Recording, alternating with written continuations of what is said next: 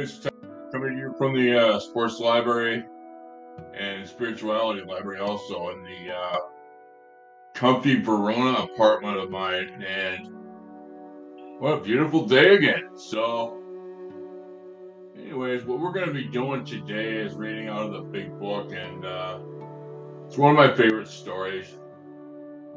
It's on chapter. It's the ninth story, and called Keys to the Kingdom. This book is the Alcoholics Anonymous Big Book, and what it is this 2001 would be the copyright date, and it would be the the fourth edition of the Big Book. So, all that said, let's move on. Chapter 9, Keys to the Kingdom. This worldly lady helped to develop AA in Chicago and thus passed her keys to many. A little more than 15 years ago, through a long and calamitous series of shattering experiences, I found myself being helplessly propelled toward total destruction. I was without power to change the course my life had taken. How I had arrived at this tragic impasse, I could not have explained to anyone. I was 33 years old and my life was spent. I was caught in a cycle of alcohol and sedation that was proving inescapable, and consciousness had become intolerable. I was a product of the post-war prohibition era of the Roaring Twenties. That age of the flapper and the it girl, speakeasies, and the hip blast, boyish Bob, drugstore cowboy, John Held Jr., and F. Scott Fitzgerald, all generously sprinkled with a patent pseudo sophistication. Wow. Okay, that's a big one. To be sure, this had been a dizzy and confused interval, but most everyone else I know had emerged from it with both feet on the ground and a fair amount of adult maturity. Nor could I blame my dilemma on my childhood environment. I couldn't have chosen more loving and conscious parents. I was given every advantage in a swell-ordered home. I had the best schools, summer camps, resort vacations, and travel. Every reasonable desire was possible of attainment for me. I was strong and healthy and quite athletic. I experienced some pleasures of social drinking when I was 16. I definitely liked everything about alcohol, the taste, the effects, and I realize now that a drink did something for me, or to me, that was different from the way it affected others. It wasn't long before any party without drinks was a dud for me. I was married at 20, had 2 children, and was divorced at 23. My broken home and broken heart tanned my smoldering self-pity into a fair-sized bonfire. This kept me well supplied with reasons for having another drink and then another. At 25, I had developed an alcoholic problem. I had began making the rounds of the doctors in the hope that one of them might find some cure for my accumulating ailments. Preferably something that could be removed surgically. Of course, the doctors found nothing.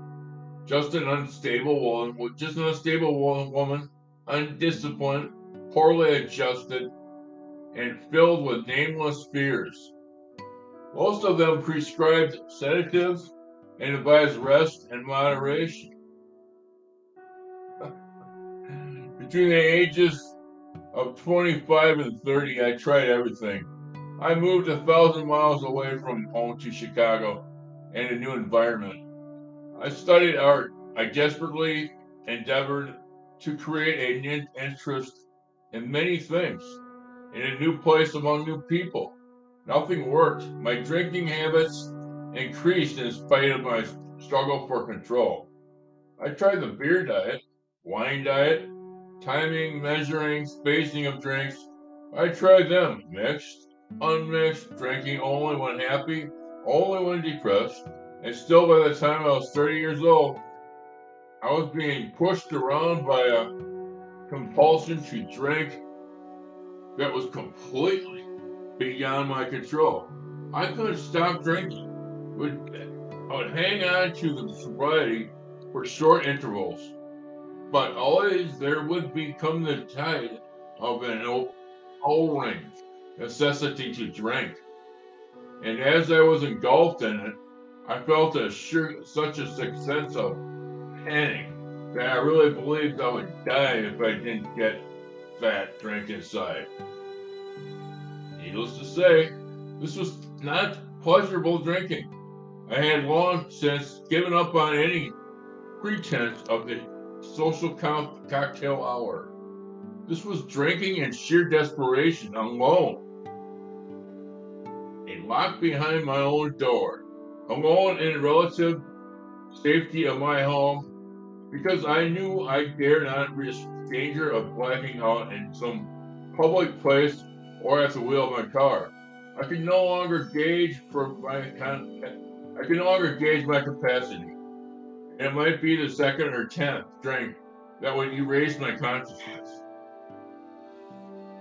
The next 3 years saw me in sanitariums, a 10-day coma from which I was very nearly did not recover, and in and out of the hospitals, confined at home with day and night nurses.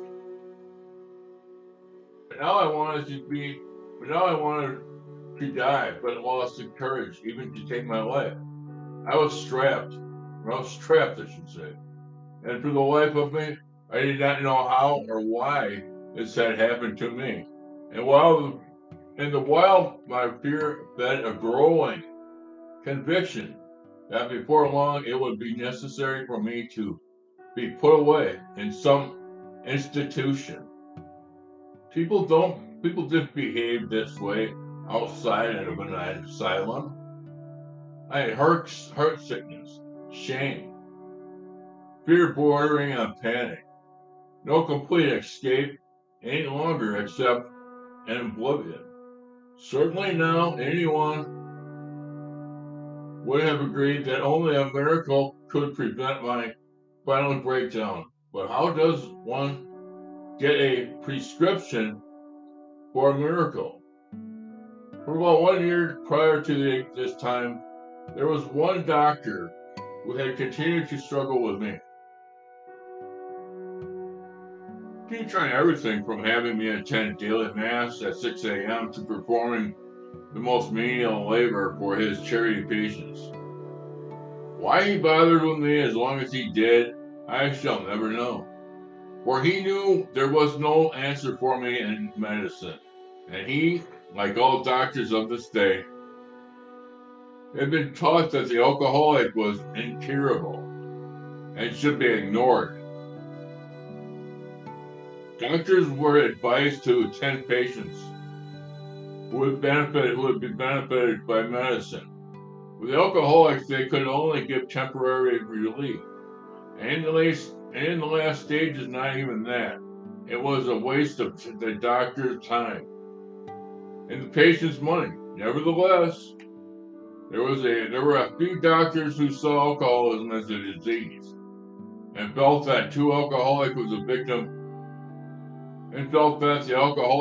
victim of something over which he had no control. They had lunch that there must be an answer for these apparently hopeless ones somewhere. Fortunately for me, that my doctor was one of the enlightened. And then in the spring of 1939, a very remarkable book was rolled off a New York press with the title Alcoholics Anonymous. However, due to financial difficulties, the whole printing was for a while held up, and the book received no publicity, nor, of course, was it available in the stores, even if one knew it existed. But somehow my good doctor heard of this book, and he also learned a little bit about my people responsible for its publication. He sent to New York for a copy, and after reading it, he tucked it under his arm and called on me. That call marked the turning point of my life. Until now, I had never been told that I was an alcoholic. Few doctors would tell a hopeless patient that there is no answer for him or for her. But this day, my doctor gave it to me straight and said, people like you are pretty well known to the medical profession. Every doctor gets his quota of alcoholic patients. Some of us have struggled with these people because we know that they are really very, very sick. But we also know that, short of some miracle, we are not going to help them except temporarily, and that they will inevitably get worse and worse until one of the two things happens. Either they die of acute alcoholism, or they develop wet brains and have to be put away permanently. Well, the thing I've come across is that it seems like our alcoholism has become more and more of a finding for doctors, and they're starting to understand things.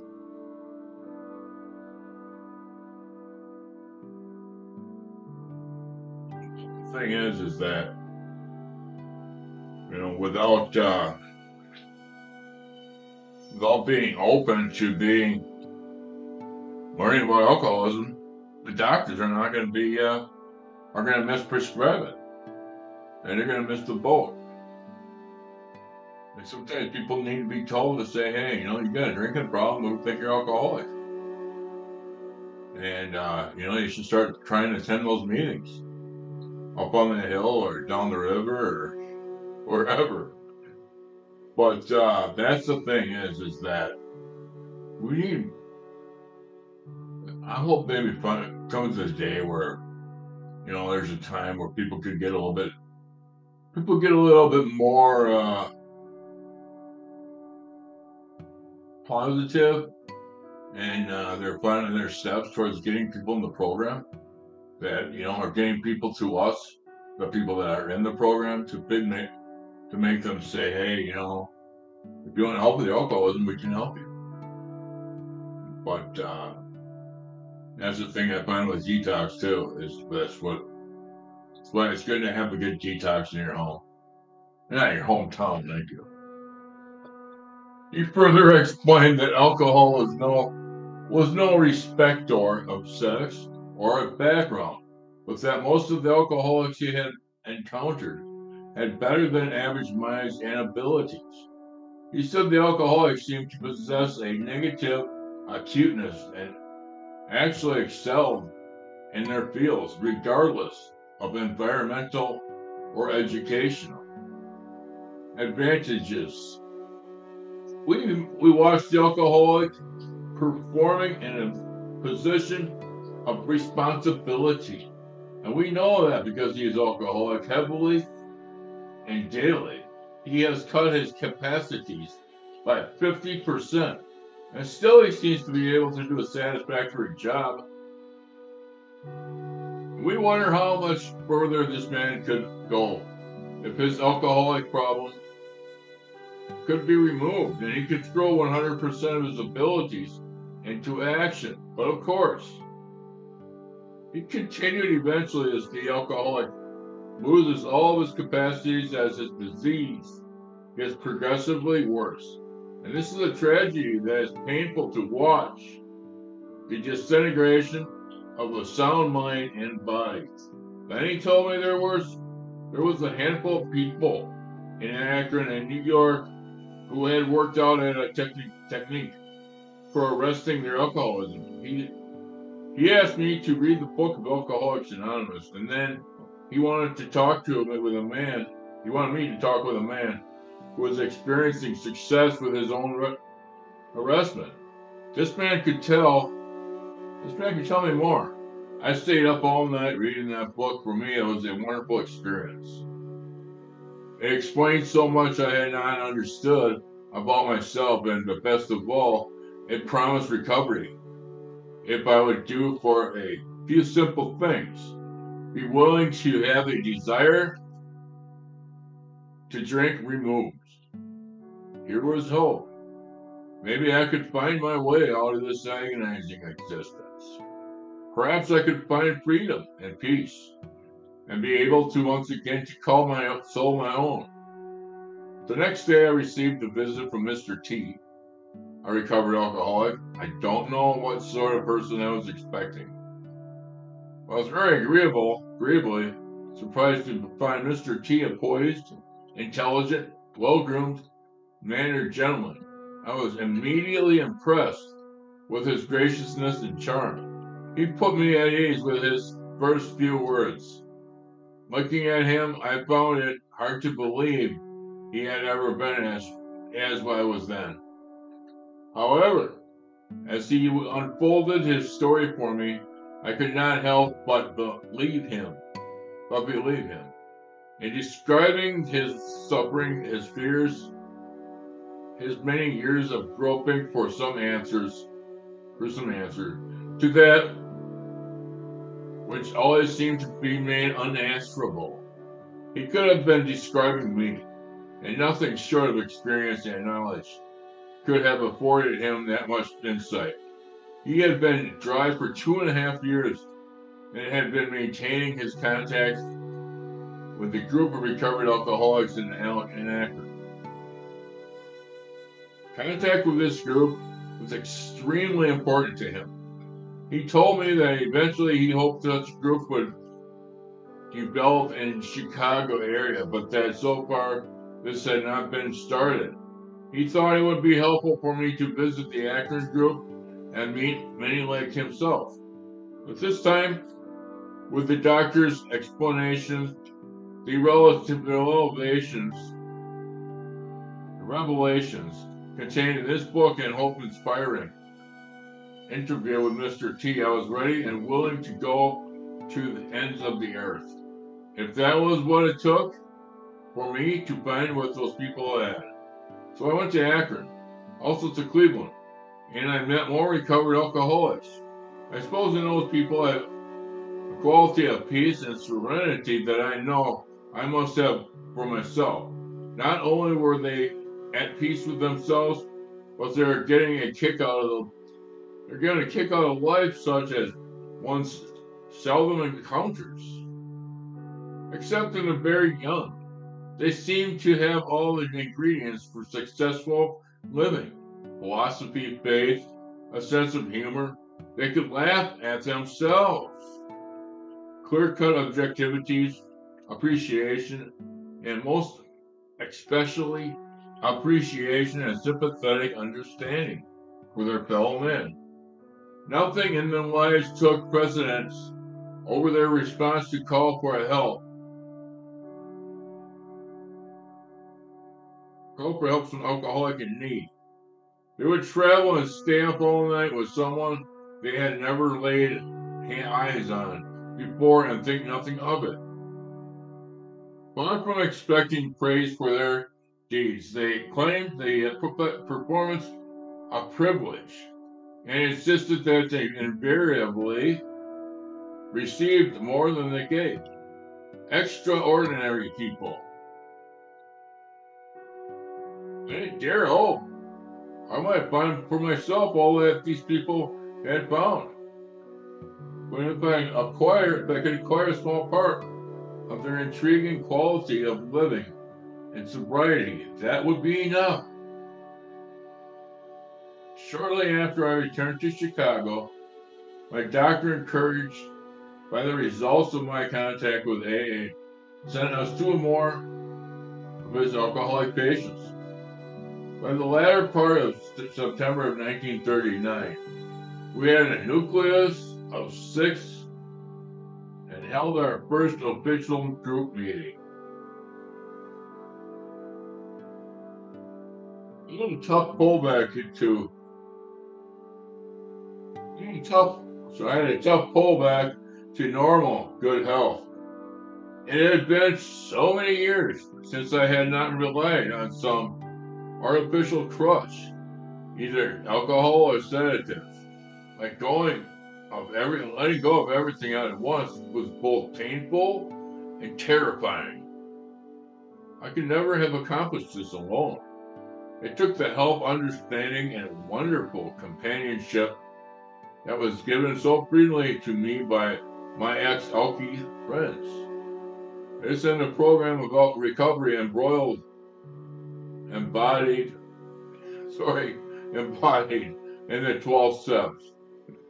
In learning to practice these steps in my daily living, I began to acquire faith and a philosophy to live by. Whole new vistas were opened up for me. New avenues of experience to be explored. And life began to take on a color and interest. In time, I found myself looking forward to each new day with pleasurable anticipation. A is not a plan for recovery that can be finished and done with. It is a way of life, and the challenge contained in its principles is great enough to keep any living human being striving for as long as he lives. We do not, cannot outgrow this plan. As arrested alcoholics, we must have programmed for living that allows for limitless expansion. Keeping one foot in front of the other is essential for maintaining our arrestment. Others may idle in retrogressive groove without too much danger, but retrogression can spell death for us. However, this isn't as rough as it sounds. As we do become grateful for the necessity that makes us toe the line, we find that we are compensated for a consistent effort by the countless dividends we receive. A complete change takes place in our approach to life. Where we used to run from responsibility, we find ourselves accepting it with gratitude that we can successfully shoulder it. Instead of wanting to escape some perplexing problem, we experience the thrill of a challenge and the opportunity it affords for another application of AA techniques. And we find ourselves tackling it with surprising vigor. All right, let's get a drink here. Okay. So what's going on is that I like this story because of the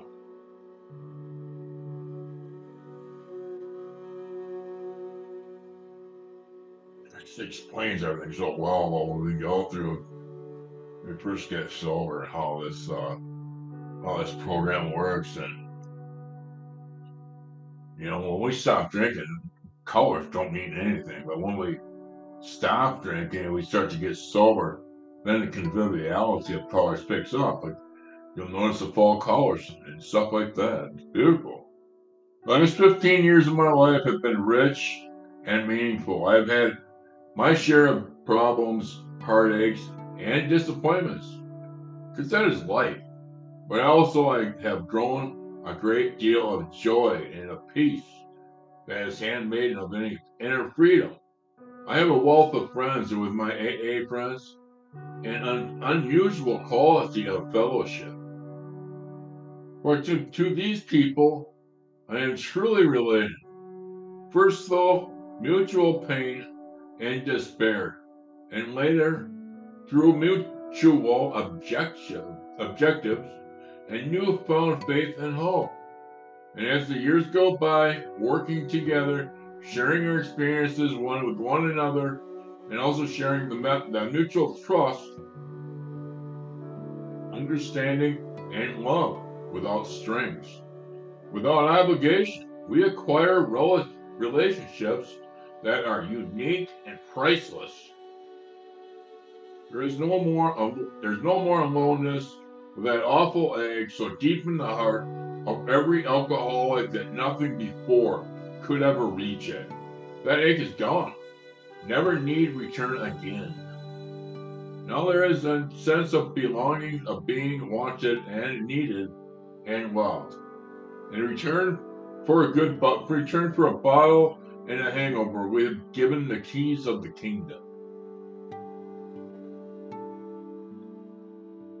Love that story.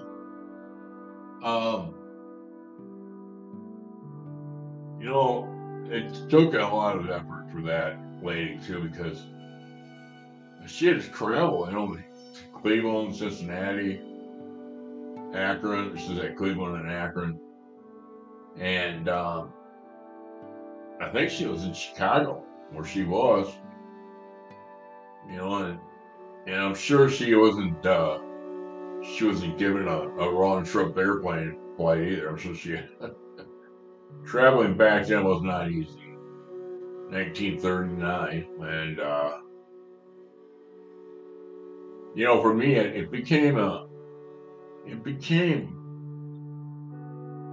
was not always. It's not easy when you live out in the country, but I live right by the city of Madison, Wisconsin, and there's so many Alcoholic Anonymous groups.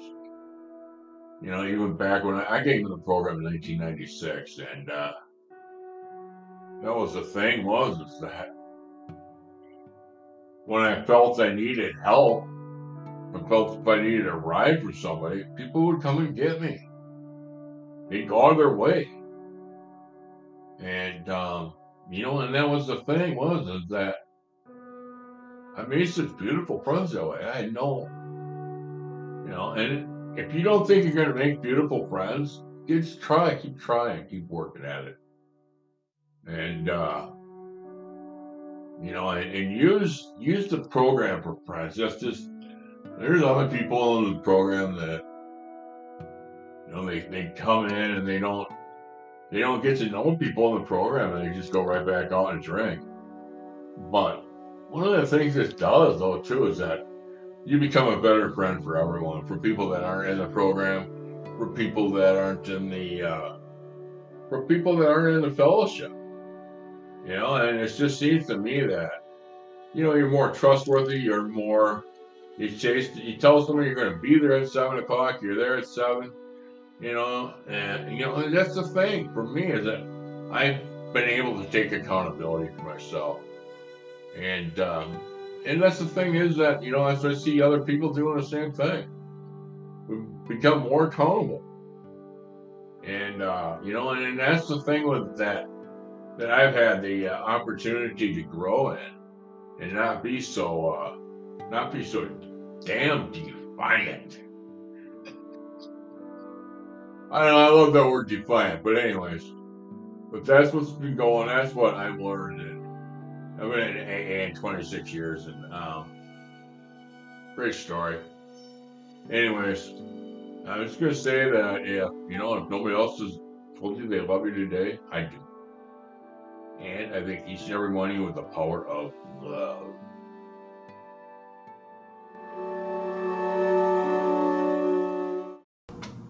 It's Todd coming to you. It's Todd from the podcast, and I'm just asking to give us a 5-star review, and to hopefully you like this podcast, because I hope you give us a 5-star review, but also if you could give us a 5-star on the Twitter too.